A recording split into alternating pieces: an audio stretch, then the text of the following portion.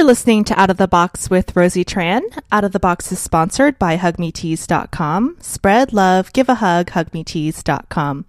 Guys, I am so excited about all of the positive emails lately. However, I just want to remind everyone, if you have a positive comment about the podcast, to go on our iTunes or Stitcher page and leave it there. That helps us out so much more than sending me a direct email.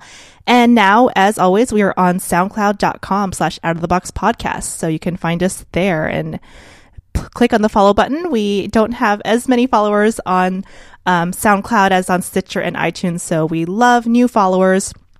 And if you really, really like the podcast, you can click on the subscribe button on iTunes, and that also helps us out quite a bit. I am so excited to be here today with a very special guest. She has a new book out called Dollars and Sex, and she is a professor of economics at the Vancouver School of Economics at the University of British Columbia. Also launching the online knowledge forum Big Think, which was named the #1 news and information website by Time Magazine in 2011. Ladies and gentlemen, Dr. Marina Adshade. Marina, how are you? I'm terrific. I'm excited to be here.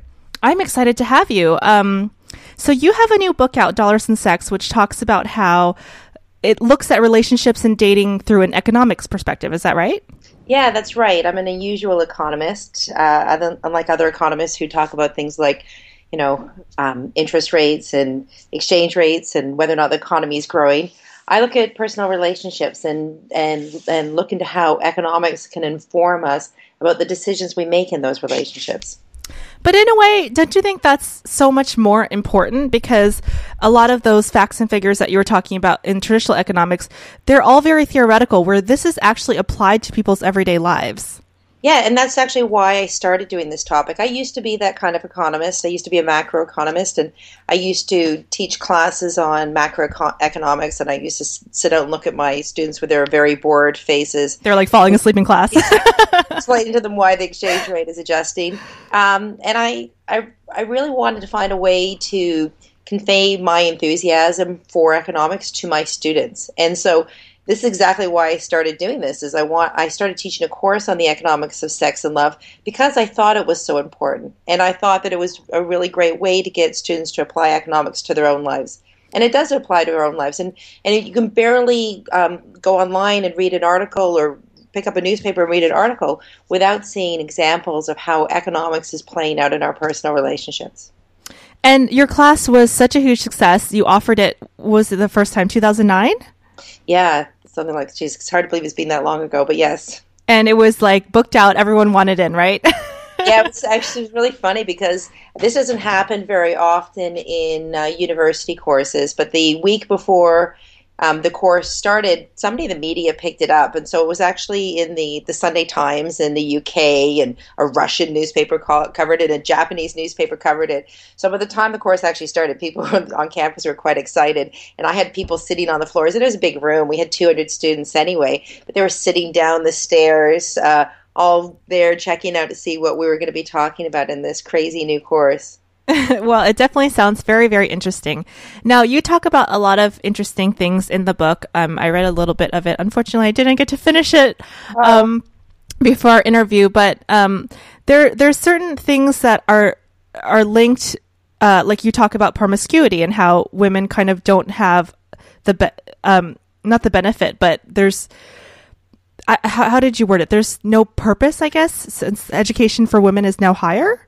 To protect their virginity, or protect that from an economics point of view?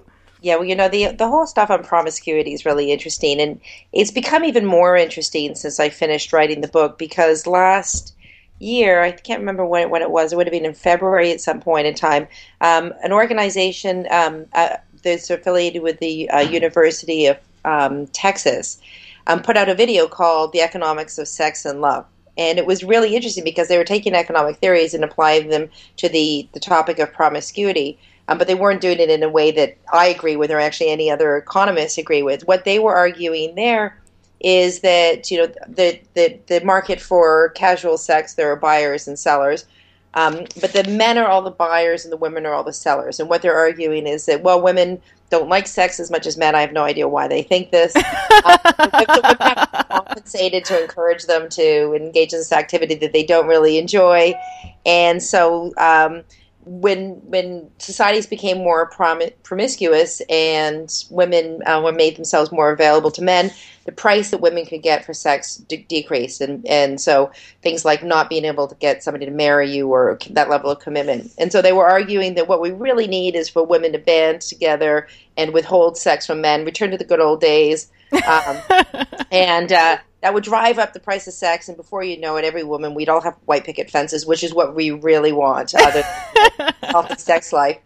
And it was really interesting. In fact, I'm doing this exact topic I teach a big first year class at the moment. I'm doing exactly this video tomorrow in class, so it's been on my mind. And it is an interesting story because they're using this very kind of rudimentary understanding of economics, but without properly applying the economics. Because anybody who properly applies economics knows that you can't have millions of women banding together to withhold sex. It's never going to work because there's always going to be somebody who's going to say, oh, I don't care about this female, consortium. It's like the OPEC oil. The OPEC oil of women. Getting together and reducing the supply of oil. It's just never going to work. But it's an interesting story, and it's a cool... It's cool that we're seeing these economic principles being applied. In this case, they're not applied properly, but at least it encourages us to have these conversations. So I did talk a bit about promiscuity in the book. So what is you're saying you disagree with this theory that with the supply and demand. What is your idea on it? Just for the listeners who haven't read the book or don't know about it. Well, I would agree actually that. The increase in promiscuity is reducing marriage rates. I think that makes a lot of sense. If you're 19 and there's zero chance of you getting laid if you don't get married, sure, you're going to be anxious to rush into getting married. And so it's going to reduce marriage rates because it will postpone the age at which people get married. I mean, people are happy to get married when they're 30 now because they can have sexual relationships in their 20s. So that's probably true. I mean, I disagree with them that that's necessarily a bad thing. I think that people marrying a little later is a good thing because those marriages are generally happier and they last longer. The part I disagree with is the idea that women should band together or can even band together and withhold sex in order to in order to return to some 1950s ideal that just no longer exists, because I just don't think it would possibly work. To have a female no sex pact, right? Yeah, and the thing is, of course, in order for the female no sex pact to work, OPEC oil producing countries, we all know they got together in the 1970s. They reduced the supply of oil, and that drove the price of oil up. And the only way they could do that is by having a mechanism for punishing people who deviated, right? So the country that produced more oil than they said they were going to produce, they had a mechanism for punishing them. It's the same thing with the economics of sex story, is that the only way it would work is if you punished women who deviated. And so basically what they're advocating for is slut-shaming on a grand scale. And I don't think anybody wants to think of that as a mechanism for improving, or sees it as a way of improving social norms. I certainly don't, and I can't see any alternative to that. I actually wrote them and said to them, it seems to me that you're advocating for slut-shaming here. And responded, well, that's one possibility, but there are other possibilities. And so I wrote them again and said, what exactly are the other possibilities? To which I got no response. And we all know that doesn't work because during some of the past OPEC, when they were trying to control the flow and sale of oil, a lot of countries did sell kind of under the table. Sure. When they were told not to, just when they were trying to do supply and demand. So prices are high. Why would you not sell, right? I mean, that's the thing, is that these consortiums that try to restrict quantity, increase prices, they don't work when there's 2 or 3 or 4 countries or firms. How is it possibly going to work when you have millions of women? It's just not possible, right? The market just doesn't operate like that, and it's just a strange argument, and it's just such a misapplication of the theory. Actually, I don't really, my views on this have evolved since I wrote the book. When I wrote the book, I was more willing to think about supply and demand, but I think I'm moving away from that, and I'm starting to think about the markets for sex as more like barter economies. Mm-hmm. In a barter economy, you have people trade goods for goods or services for services because they don't have money to trade. Usually that's the way. The markets of sex are very similar to that in that we're not necessarily buyers and sellers or really what we all are is we're all buyers and we're all sellers. And so that makes for an interesting market because when I want to engage in trade, I have to find somebody who is buying what I have to sell and is selling what I want to buy. And that's one of the reasons why these markets are so difficult. It's one of the reasons why it's so hard to find somebody, to marry, and why the search takes so long is because we all have the set of requirements that we want, and we have to find somebody who meets those requirements. And then that person also has to be looking for what we have to offer. So that makes for a difficult market. But it's also more interesting to think about it that way, right? It's more interesting than thinking that it's like a market for coffee or a market for used cars. It's really nothing like that. Because it's a lot more complicated. Well, the car doesn't have to want you back, right? Yeah. Coffee does not, need to feel that you're going to fulfill them. None of that is an issue in regular markets, but it is in markets for sex and love. And so I think it's a nice way to think about it as a barter economy. So what was the most interesting or maybe contradictory thing that you learned in your research when you were applying economics to sex and relationships that you maybe had a misconception about or thought differently, but the numbers show something else? Oh my gosh, there's so many things, over the year. I wrote the book when I was living in France. I went to France and that's all I did was write this book. And it was such a journey. It was a journey for me because when I set out, I already had a lot of information. I've been writing my blog for years. I've been teaching the course for years. I guess so part of my brain thought that I would just sit down and hammer out this book. But I think that every day that I learned something new, about human behavior, about the way that people negotiate their relationships, about what makes for a successful relationship, but also just looking at how much things have changed over time. Like, for example, one of the things, we like to make a lot of assumptions about what women are looking for. And what we generally assume is that what women are looking for is that they're looking for somebody who has more education than them, and they're looking for somebody who earns a better income. And because historically that was true. But when you look at the numbers, that's just changing so remarkably quickly, right? I mean, we have so many more educated women now. For example, in the U.S., if you look at women between the ages of 25 and 45, which we think about as prime marrying years, for every 100 men who have a university degree, there's 125 women in that group. And so it can't possibly be true that all the women are marrying educated men. And so you might think, well, maybe these women are kind of lowering their expectations or they're compromising or they're just not getting what they want. And I actually don't think that's true. And the more I look at the data, I don't think that's true. What I think women are doing is looking for other things, right? Women, for example, many educated women are now marrying younger men, right? Men who are actually significantly younger than them, like 5 to 10 years younger than them. And I guess the idea is, I have income. I can support myself and give myself the lifestyle. What I really want is a man who's, energetic and wants to do lots of things with me. And so they're looking for younger men. That's kind of surprising. And the numbers have increased so remarkably in the last 10 years. It's just hard to fathom. I mean, from the data from the UK, it's almost in the double digits now for women who are in their 40s and getting married who have university degrees. Something like 16% of them are marrying men who are significantly younger than themselves. So I find that interesting. I think that it's interesting that how much we're changing our expectations of relationships over a fairly short period of time and largely in response to economic factors.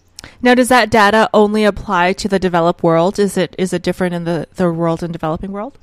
Yeah, so it's always interesting to look at the developing world. And when I started off my academic life, I was actually an economic historian.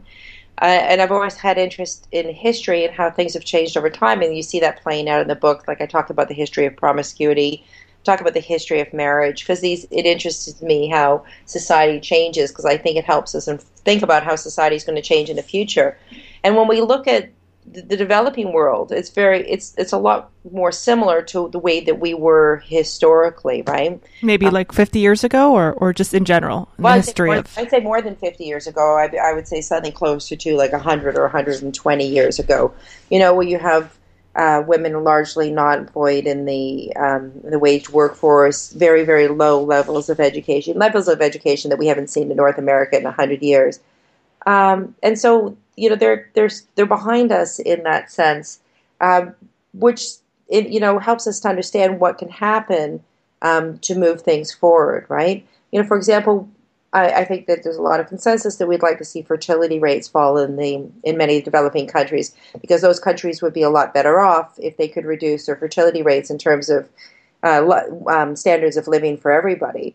Now, when we saw our fertility rates start falling in North America 200 years ago.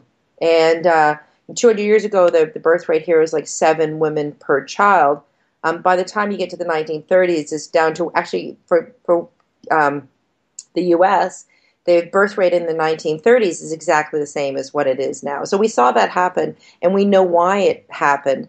And so we can look at the developing world today, and we can say, well, if some of these countries just have impossibly high fertility rates, this is what we need to do. We need to educate women and give women opportunities in the workforce, because that will encourage them to have fewer children. We need to, give women opportunities to control their fertility, of all the things that we've seen happen.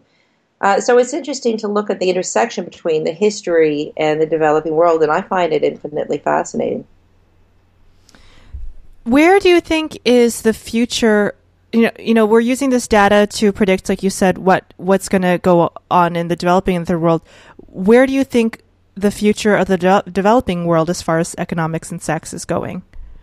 Well, it's difficult to make predictions. For you to ask people 50 years ago about what was going to happen in some of the poorest countries in the world, I think every economist you would have talked to would have foreseen a much better future than they're experiencing now. Development is an incredibly complicated... In terms of industrialization, or just in terms of... In terms of industrialization, and a lot of it, especially in African countries, is, when colonization ended, which wasn't even that long ago, right? We're talking in the 1960s, and even later for some countries, countries were just left behind with very poor structures for government, and it's very difficult to change structures for government quickly. And so that's what really needs to happen in those countries before they can see any real development, and nobody really knows how to do that. But we can make small differences. For example, creating new laws that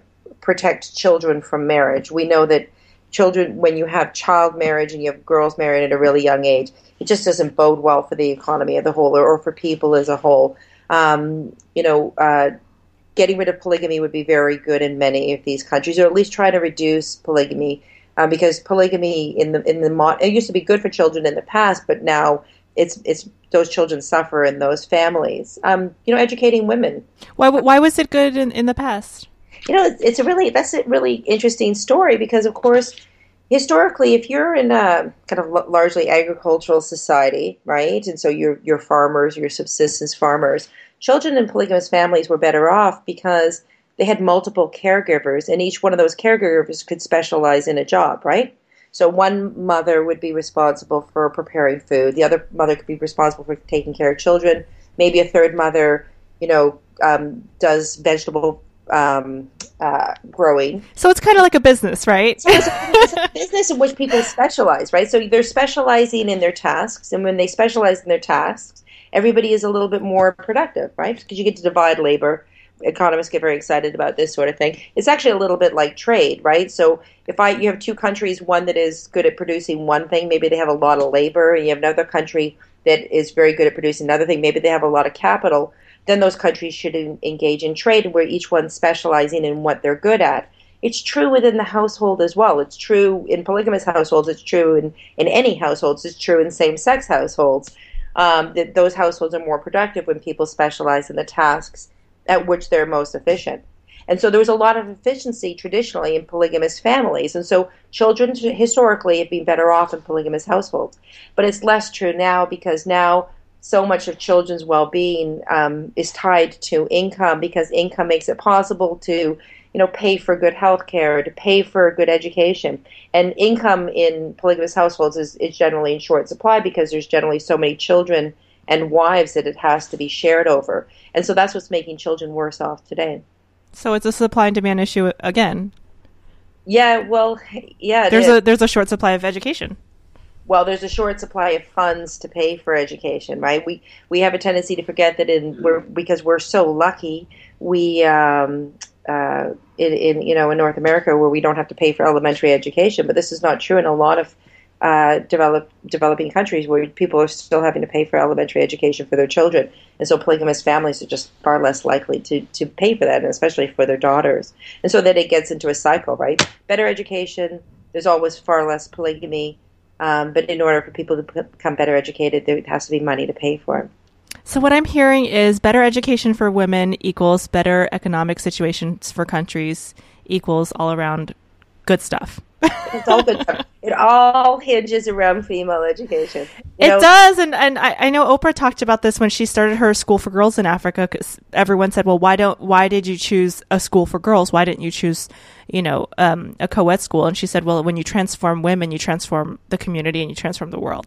It's funny. A lot of Americans don't realize this, but they were the U.S. was the world leader in education, in high school education. So back when the rest of Europe and stuff didn't start really offering high school education until the 1920s and the 1930s, the U.S. had universal high school education as early as like the 1880s, and since the very beginning, women have been better educated than than men in the U.S. in terms of high school education. And it made a big difference over time. The fact that girls could go to high school, complete high school, and that so many of them did, even really early in the country's history, because it gives women control over their own lives. It gives them options. And when they have options, even when they're, staying at home and taking care of children, when they have options to support themselves, it gives them far more control over their own lives. And when women have more control over their own lives, their children do better. And that's because the sad reality is that when mothers decide how money is spent, they're far more likely to spend it on children than fathers are. I want to talk about some of the case studies that you use in the book, Jane, in the opening, and other people. Are all of these based on 100% factual, or are these based on maybe a caricature of several women that you've met or other people that you've met that you have done case studies on, or were these actual real live people that you were talking about? So all of the stories of Jane are about me. Oh, okay. There you go. I did not know that. Totally out myself on that. Jane has had a very interesting life. I think this is part of the reason why I find this topic so fascinating, is because so many of these things have played out in my own life. So that's me. And then some of the stories are actually about my daughter. And, okay. And then the other stories have been pieced together from stories that people tell me. There's something about me. I cannot get on an airplane without the person sitting next to me telling me their life story.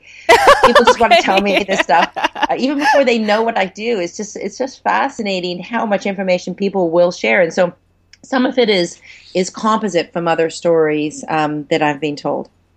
Okay, so it's all true. It's not like some case studies and you're changing names and making, everything is basically true real life stuff. It's all true real life stuff, yeah. Because sometimes people will, they'll base. I mean, obviously, your book is not a work of fiction; it's a nonfiction book. But sometimes people will have stories within or examples, and they'll base it on kind of, maybe the person will be named Jane, and it'll be based on 2 or 3 different women. Mm-hmm. You know what I mean? Well, it's one of the when I started writing the book, one of my favorite books of all time is Robin Baker's Sperm Wars. I don't know if you've ever read it. I haven't. Oh, gosh, it's such a good book. It's like academic porn. Like you need to have a cold shower after you've been reading it for a while. And the Sperm Wars, that's what it's called? So good. It's so Sperm Wars is based on it's all about evolutionary biology, and it explains why it's explaining a variety of human behaviors from an evolutionary perspective. But every single chapter starts with a fictional component. And it's quite racy, like remarkably racy. And I would love to have done something like that, but I just, first of all, it's much harder to do. It's easier to do when you're an evolutionary biologist and you're talking about sperm right off the bat. It is for an economist. But I started knowing that I wanted to have this fictional component to it.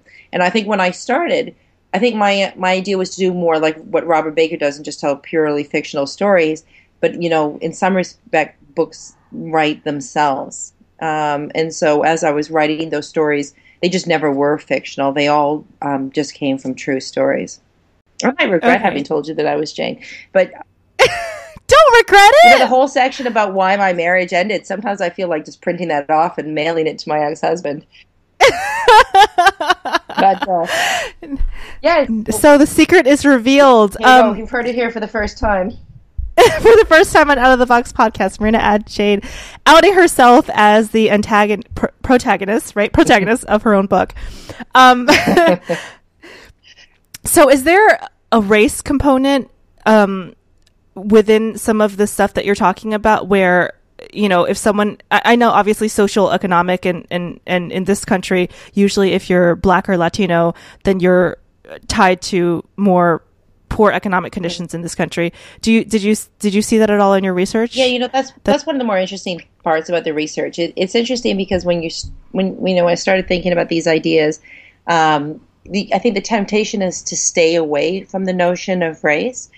Because you want to be careful about making generalizations about people's behavior based on race. Of course, that should go without saying. And so you kind of want to avoid it, but it's almost impossible to avoid, and it's not very honest to avoid, because different groups of people face different choices and entirely different environments. And so because of that, they have different outcomes. And some of those outcomes are associated with very, very real costs. And to ignore the element of race, I think, does a disservice to those groups of people. So the most obvious one is just the unbelievably low marriage rate of African American women relative to women of all other racial groups. And trying to explain that and think about that within economic framework, I think, is really insightful, because it explains why there's such a low marriage rate, and then at the same time explains why the out of marriage birth rate is also so high, right? And so it makes for an interesting perspective when you think about it in terms of the economics, and particularly when you think about the markets on which those women are looking for relationships. So, I know the reason because I had read that part, but do you mind sharing with the listeners? Sure, and I don't even think there's just only one reason. But I think that the thing is that this racial gap that you get in marriages really is an American story, right? We just don't see it in Canada, where I live, and in other places. You don't see the big racial gap in marriages. And so one of the kind of most obvious explanations is just the high incarceration rate of young Black men relative to men in other groups, right? The U.S. incarceration rate is 7 times higher than it is in Canada on per capita basis, and ours isn't even particularly low. Well, we have the highest incarceration rate in general in the entire world, which is insane. You are number one. We are. America is number one in prisons. Yeah. And the thing is that, and you're number one, and the prison population is largely made up of young Black men, right? The probability of a young Black man being incarcerated at some point in his lifetime is shockingly high. I don't want to get into the reasons why. Actually, one of my colleagues here, the Vancouver School of Economics, that's all the research she does, is looking at that topic, and it's interesting, and it's a discussion in itself. However, it really influences the marriage markets, right? And it influences the marriage markets because it creates a shortage of men, not just when those men are incarcerated. They're totally off the marriage market in general. Although I do have a friend who married somebody while he was in prison, so it's not totally out of the realm of possibility. She had 4 children with him before she was released. Oh my gosh. I know. I can't believe that. And then, but it's not just that. It's just that, because incarceration carries a lifelong penalty for people in terms of because it's hard to get jobs, and they have that on the record. Yeah.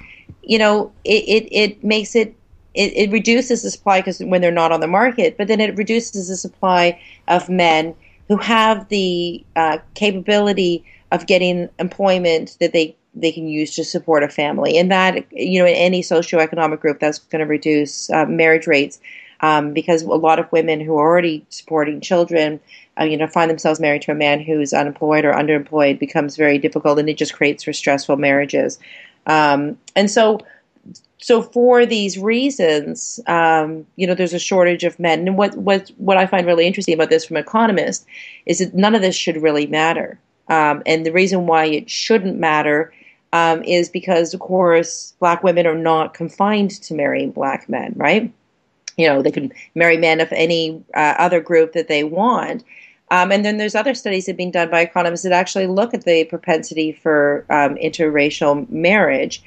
There's a higher percentage of black men marrying outside of their race than black women. Yeah, and what's interesting about that is that the main driver of this, and we know this because we do experiments that are speed dating trials and other types of experiments.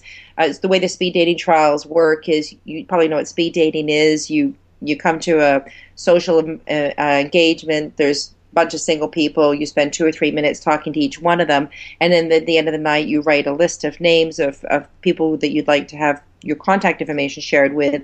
And so economists have done these trials to try to separate out same race preferences in marriage. Because if I see a black man that's married to a white woman, it doesn't really tell me anything about same race preferences. And what's really interesting is when they do those trials, the group of people who's most discerning about the race of their partner is black women. They have a much higher same race preference than does any other group of women. Other groups of women have small same race preferences, and then interestingly, Asian women actually have a preference to marry outside of their own race. I know, I have heard that, and I am married outside of my race, and I just want to know, why is that? Everybody has preferences, But as a whole culture, I mean, that's just crazy. It seems to be a trend with certain cultures. 35% of marriages of Chinese women in the U.S. are to non-Asian men. 35%. It's a lot. So that is interesting in and of itself. And that, those type of preferences, I would be lying if I could say that as an economist I have an explanation for that, because I can't explain preference. I can't explain everything. And then getting back to the story about low marriage rates in the U.S. is that, so you've got two things going on. One is the high incarceration rates and the low employability of men who have a criminal record, tied together with this same race preference, and that's really what's driving it. If black women didn't have this same race preference, if they wanted to marry Asian men, they might be a lot more successful, right? But that's really what drives that market. And then it creates interesting, there's some actually good side effects that comes from it, right? Because from interracial marriage. Well, interracial marriage. I mean, there's lots of good things that come from interracial marriage, but genetic diversity. Genetic diversity is always good. But because of the incarceration rate, so specifically, they have encouraged black women to become better educated. This is why we see such high education rates among black women, because women, when they look forward in their lives, they don't necessarily see a future in which they're going to be married to somebody or be married to somebody who has a higher income than themselves. And so they're forced to invest in their own education. They're forced to spend more time in the workforce. And so there are some positive effects from that in terms of the women, and the women are responding in a way that improves, their own standards of living. But it comes at a cost, because there's a lot of benefits to being married. And we have a lot of people who, of course, not everybody has to be married. I'm not married. I'm quite happily not married. But, for people who want to be married and see benefits to that, I think it's really unfortunate to be on a market where you can't find someone. Yes. And now, does cohabitating affect marriage and the financial? I know a lot of people now are cohabitating and just living together for, endless amounts of time. And a lot of millennials, the statistics are that millennials are getting married less and less or waiting, or seeing that there's less, I guess, reason to get married. I'm not sure if that was in your book or if I just read that. It's true. What's interesting about that is that for a long time, people believed that cohabitation was just bad for marriage. This was this overriding message that we were hearing saying, no, you shouldn't live together before you get married, because people who live together before they get married are more likely to end up divorced if they do eventually marry, because they don't take commitment seriously. now we're finding, and we're looking at the evidence, is this is just not true. I mean, this is all, you have to use proper statistical techniques to separate these things out. I mean, the main thing that messes this whole thing up is that people who are very tied to their church and to Christianity are far less likely to cohabitate, and they are also more likely to stay married if they get married because they have lower divorce rates. And so it makes it look like not cohabitating is tied to lower divorce rates, but that's not really true. Okay, so people you're not doing any harm to your future marriage prospects by living together. And so I think that the next generation, actually, you know what? It's not even the next generation. I'm finding that a lot of older women who are in their 50s and 60s, they're also not marrying. So if you were married and you're divorced, that generation, not remarrying. They're not remarrying, or if they've remained single, they're not marrying. A lot of older people are also choosing to live together and avoiding, the costs of getting married and the potential costs of getting divorced, and just keeping their lives a little bit simpler. So we're seeing this on the rise everywhere. So Dr. Adshade, everyone, is saying that it doesn't hurt you ladies to move in with your guy, and I actually advocate for it because I was in a relationship previously before I was with my husband, and as soon as I moved in with the guy, he totally changed personalities. So I think it's a good thing to test out the water before you're going to be living with someone for 40, 50 plus years, or maybe a lifetime. I can't imagine. I mean, it'd be like buying a car without taking it for a test drive. Why would you do that? I don't know. I think a lot of women want the mystique of kind of like, and like you said, it's a lot of cultural misconceptions or misnomers, but I definitely wanted to live with my husband at least 6 months before we got married because I wanted to see what his habits were. Am I gonna? Can I live with this guy? That's, I think, really important. I think it is. I think that what people maybe want to avoid is the tendency to think, our relationship, people who are living together, our relationship isn't going very well. Perhaps if we get married, it'll fix this problem. And I think that there are people who do that, but we're smarter than that, right? Yeah, that sounds kind of like our marriage isn't going well. Let's have a couple kids. And people, believe it or not, do make these decisions. While we're advocating for things, can I just advocate for prenuptial agreements? Okay, sure. As an economist, I think of marriage as a contract. By the way, I don't know if you actually got to the part of my book where I have my economic marriage vows. They're coldly cynical, but I like them. It's interesting that we all know that marriage is a contract. I think that we know in our hearts that there's the dress and the party and the flowers and the photographer, but really what you're doing is you're signing a contract. That should be clear to people, since you do at some point in this service sign the contract. Right? It's a legal contract, and in some states you can get really screwed over, pardon my French, if you're, like in a communal, what is it called, where person gets 50-50 and you're the woman in America who is making more money and has higher education, which is highly likely with the statistics. Yes. When I was in France, I met several women they were American women. They had good educations. They were earning good money, and they married French, I'm doing air quotes here, but you can't see it, artists. They married really hot French men who did nothing. And then they ended up getting divorced from them and ended up paying like spousal support for the remainder of their lives because they were earning so much and their partner was earning nothing. And you got to be really careful when you make these decisions. But the thing, so it is a contract, and I think that it's healthy to think about it as a contract and actually write a contract before you get married, because the state thinks you've talked about these things, right? Society thinks you've talked about these things, and if you don't actually talk about them, you're really heading yourself down a very dangerous path. It's best to know in advance, the way that you think your marriage is going to play out. You just need to set out parameters and set up ways of dealing with situations. One of the things, we go back and talk for a second again about developing countries, is that a lot of developing countries where you're paying, especially in Africa, where people pay a bride price, it's like the opposite of a dowry. So a man gets married, So a dowry is, for those of you who don't know, is when the groom offers money, gifts, farm animals, houses, land, or whatever for the woman, right? And No, you're saying the it's the opposite of dowry this. is when the woman's family gives the man's family money. That's what you have predominantly in India.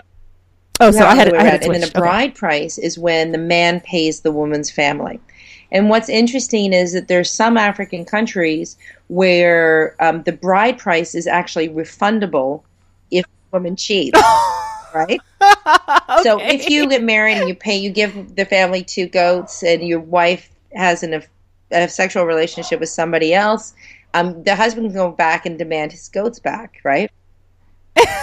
It's a really interesting arrangement. And you asked me before what surprises me. This is one of the things that interests me is that when they have these arrangements, women are far less likely to cheat in their marriages because their families will be punished financially. But men are actually more likely to cheat. And why is that? Because they have this they don't have to pay They it, don't have to pay right? it. They can get it. And, I think that in many relationships, we have what we might call a tit for tat relationship, where if you cheat, I'm going to cheat too, right? And so you have a way of saying, in advance, if you don't want me to cheat, the best thing you should do is not cheat, right?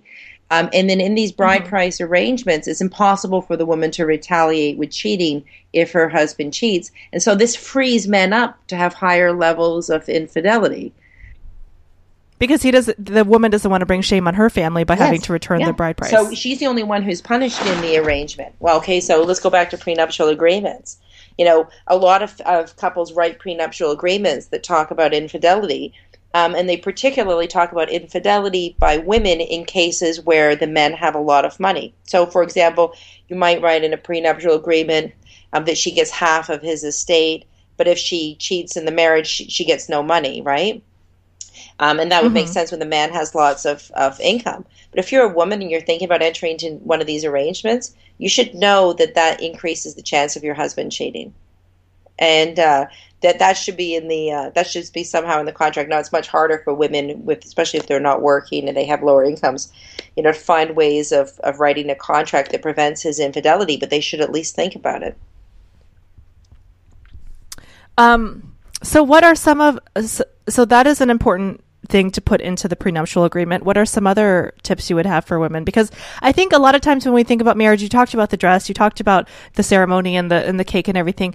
And I think a lot of times women, we romanticize it a little bit more. Maybe that's a stereotype. I don't know. And so you're saying to look at it as what it is and protect yourself just in case. Actually, men are far more hopelessly romantic than women are.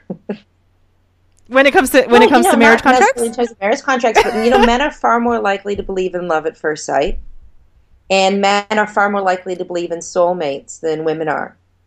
So the evidence seems to suggest that women are actually a little bit more grounded in relationships than men are. But lots of things. For example, I was living with my ex-husband before we got married. I really wanted to have children. He was dragging his heels on that. We talked about it, and he said, well, if we're going to have children, we should get married. And so that's why we got married, right? And then we got married, and I'm like, great, impregnate me. And he said, oh, I don't mean now. I mean at some time in the future.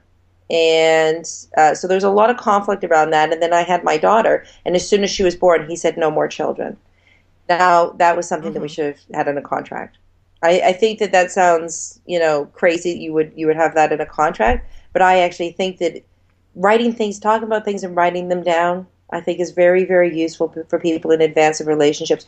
Where you're going to live, if somebody gets a new job, are you going to be forced to follow them to their job, or how is that going to work exactly? A lot of big decisions get made, and that people don't talk about in advance. You don't talk about them in advance. And one of the things too that is that a lot of the way that bargaining power is distributed in marriages. So we talk about bargaining power. You can actually just define it this way: is that if you have two people and they have a conflict over anything, whether or not it's going to be whether or not you're going to have another child or where you're going to go on your holiday next year, your bargaining power is the probability that you're going to win any one particular disagreement. And bargaining power is very closely tied to income. Um, and so, what I think that many women don't realize when they get married is that if you get married and you have a couple of children, you decide as a couple that you're going to reduce your work time to part time, you're going to opt out of the workforce altogether. Women don't necessarily realize how much that's going to erode away their bargaining power. Their decisions to make very simple things like where you're going to live. A woman who's a stay-at-home mom, when her husband gets a job in another city, it's very difficult for her to say no to that. Is it just a feeling of entitlement with the working spouse? Well, I think it comes directly from what people's outside options are, right? A woman who's working and his ability to support herself and ability to support her children has more outside options. She has a threat point, right? I'm not saying that, every day you're going to have, he's going to say, let's go to Cabo for Christmas, and she's going to say, screw you, I can support myself. But it's there implicitly in the relationship, right? Money is power. It's true in relationships as well. And I think that it's really, really good to have these conversations, not even just before you get married, but at every step of the way. If a woman's going to opt out of the workforce, or if men will opt out of the workforce as well to take care of children, and it goes both ways. You need to have conversations about what the arrangements are going to be so that you don't find yourself in a position where things are happening in your life that you do not like, because that just leads to general unhappiness for everybody. And it's not going to help relationships last in the long run. And well, we're talking about money and marriage, and let's talk about finance in marriage, because supposedly, I don't know, because you've corrected some of my statistics, and I'm glad you have, because they're misconceptions. If I'm saying something that is a misconception, I want you to correct me. And I have heard that money and finance is the number one reason for divorce, and so people need to talk about this. And I know when I got married, my husband was very sheepish to talk about finances in the beginning. I said, all right, we probably should have had the conversation before, but now we're on the same page. But I said, hey, let's talk about our financial situation, how we're going to save money, how we're going to invest, how we're going to run the household. And in his family growing up, they just didn't talk about that stuff. And it was like a shocker to him. My family, we didn't talk about it either, which is why I wanted to talk about it, because my parents had endless arguments over finances and money. And it's a very important topic. Don't you find that even when you're dating that you need to talk about money? I find this really interesting. Back in the day, you wouldn't necessarily have conversations, but I know that, I'm seeing somebody now, and we constantly have conversations about money, because we don't just go through our whole relationship assuming that he's going to pay for things, right? So we're kind of in a state of the world where even before you're married, people have to have conversations about money. I have a friend who's recently been having some conflict with his girlfriend because they agreed to split the price of a trip, but then when they went on the trip, he paid for everything, so he wasn't very happy about that. So we all need to have conversations about money, and we all need to have a healthier attitude in talking about money. We're worse at talking about money than we are talking about sex. Actually, as a society, we're quite happy to sit around and talk about sex, but God forbid we should talk about money. So I think that this is true. And you didn't have the conversation before you got married, but that's fine, because I think that you constantly have to have these conversations over and over and over again as you move through your life, because circumstances change. I mean, one of these days you two will be deciding, making things about whether or not you're going to retire and who's going to pay the bills, and all of these money conversations. They have to continue, and I think that you're right. I mean, is it the number one reason for divorces? I mean, it's really hard to pin that down. It's not infidelity, which I know that everybody thinks it is, but it's not. Supposedly it's finance. Infidelity is like third or something. I forgot what second when I was writing the book, I have a whole chapter on infidelity. And so I searched very, very hard for some concrete evidence that there's any relationship between infidelity and divorce. And I could find absolutely none. None. There is no evidence that infidelity causes divorce.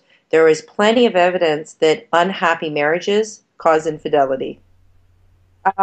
That's true. You might want to say that your marriage ended because she cheated or because he cheated, but it's and that might Sometimes that's more It's of a more result, of like a symptom a than an symptom actual than cause. anything Yeah. else. So another thing, that people like to say is the internet. If you actually Google, I love the Google Complete, where you start typing something and Google finishes the question for you. And so if you start typing in why people get divorced, the internet comes up all the time, right? The internet's to blame. Ashley Madison, the guy who runs that website, is personally responsible for divorce. So for those of you who don't know, Ashley Madison is a website where you can find people who are Yes, looking to cheat. we call that on the job search. Um, but yeah, it's interesting because the internet is not responsible for marriages ending as much as we want to blame that. It's not. I mean, infidelity is in decline. It's not in increasing since the internet came along. Divorce rates have been in decline ever since. In fact, divorce rates in the U.S. have been falling every year that you've had access to online dating. So there's just no reason to believe that the internet is causing people to cheat and that's causing marriages to fail. It's much more likely that financial stress and conflict over how often people should have sex. Those are the type of things that causes marriages to break down.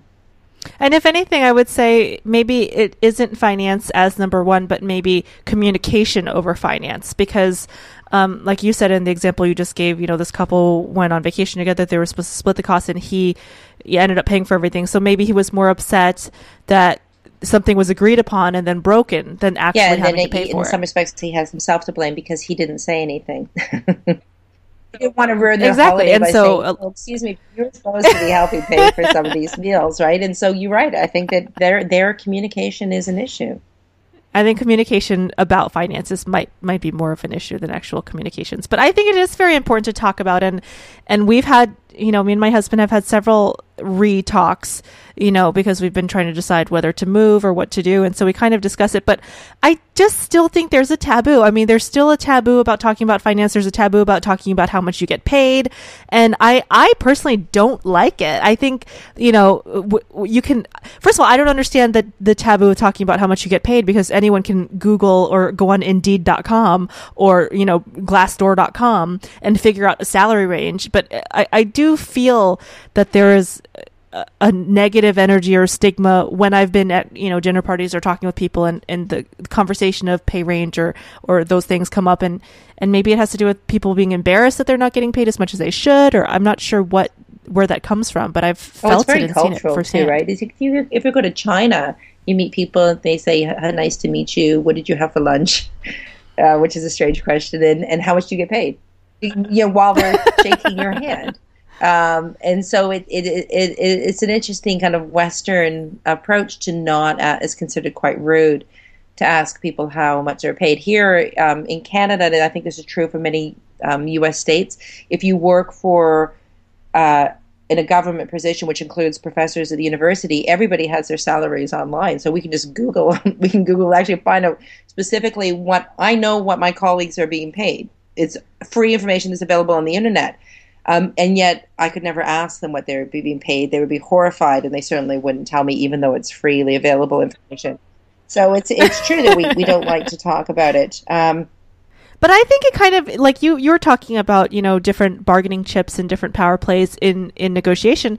I mean, I think that puts the worker at a disadvantage, and the corporation, in our case, at an advantage, because they're, a lot of job applications these days, they don't have a salary range. You put in what you think you deserve, and I don't really like that. And I think it's actually because particularly hard on women. Um, because women tend to, I think women tend to ask for less or certain. I mean, again, I don't know if my statistics are correct. I've read that in places, and I don't like it. I think it gives more power, and the only reason I can assume that is because of the disparity in pay that still exists among women and men. It's one of the things that's driving the disparity as well. I think that women are not taught to promote themselves, and so you apply for a job. You don't want to say, "You should pay me $120,000 a year," because it kind of goes against our nature. Whereas men are more willing to do that, and so it's one of the things that actually drives this wage inequality they have, because women are just more reluctant to ask for it. But what's even more horrifying is that women who do ask for it are actually punished, right? If you're afraid for negotiating and you're a woman, you have good reason to be afraid, because the evidence suggests that you do not fare well in a negotiation, not the same way that men do. But, I just thought of something else. If people talk about going on blind dates and they walk into the restaurant and they see somebody and they're like, oh my gosh, how can I get out of this? One way to do that would just be to simply sit down and say, so how much do you earn? That would be a great strategy, right? To get out of a date that you don't want to be on. It is a great strategy. Unfortunately, we have to wrap up, but before we do, I just have one more question. You are Canadian and you're in Canada, and I want to ask you, why in the heck does your Canadian book cover look way more sexy than the American book cover? Come on! It was really, really interesting dealing with two different publishers. I'm not saying anything against my American publisher. They were much more puritanical about what the book was going to be about than my Canadian. The Canadians are like, yeah, sex work, bring it on. But the publisher is like, oh no, maybe we should exclude all the sex, because originally it was going to have a whole sex work chapter. And it was really interesting dealing with the two different perspectives. I don't think Canadians are as scared off by the ideas of talking about sex. I mean, we have our own hang-ups, right? It was the Canadian publisher actually produced the cover first, and we were all really excited about it. And we sent it to the American publisher and went, "Look at this awesome cover." And the Americans went, "No, no, we're not doing that." I love the Canadian cover. It has a very sexy lady straddling a statistic. That was the pinup girl was my idea. I was traveling around in Europe, and we were in Milan. And I was looking at a book of pictures of pinup girls, and I thought, I really want to have a pinup girl on the cover of my book. I just love how empowered the pinup girls are, right? Their sexy clothes. And so I proposed that to them, and they were like, great, that sounds fabulous. And so that's what they did. So, yeah, I also like the Canadian cover, but, I like the American cover, too. It's clever, so... I like the Canadian one. I was a little jealous. I was like, is she giving her Canadian, co-countrymen the better Korean cover? Because there's covers all over the world. The Korean cover really surprised me, because it's like a beer bottle with money in the top with a condom pulled over the top of the bottle. It's just like, holy smokes, the Koreans went like full hog on this. So how can the listeners find you, follow you, buy your book, well, the best way to find me is the way that you found me, which is on Twitter, because I'm constantly there. So I'm at Dollars and Sex. And then, of course, my book is available chapters. I'm sorry, this is Canadian to me, at Barnes & Noble and Amazon. I have a Facebook group, Dollars and Sex. So if you Google Dollars and Sex, you're going to find me there. And also her website is marinaadshay.com, correct? And that's your blog as well. I'm actually writing for Time at the moment. So you'll also find me at time.com. That's where my new blog is at the moment. So I'm pretty excited about that, yeah. Okay. Well, you guys find her and buy her book, Dollars and Sex, and find out all of the interesting information and more. We did not get to talk about everything, unfortunately. This has been Out of the Box Podcast with Rosie Tran. Don't forget to visit our sponsors, hugmetease.com. Spread love, give a hug, hugmetease.com. Guys, don't forget, go on iTunes, click on the subscribe button. It really helps us a lot. We've gotten so many positive comments lately, and I love all the emails, but subscribing helps us out even more because it pushes us up on the podcast recommendation list on iTunes. Subscribe on Stitcher as well. And if you would like to support the podcast, we are now accepting donations through Bitcoin. So go on our website, outoftheboxpodcast.com, and click on the support button. This has been Out of the Box Podcast with Rosie Tran.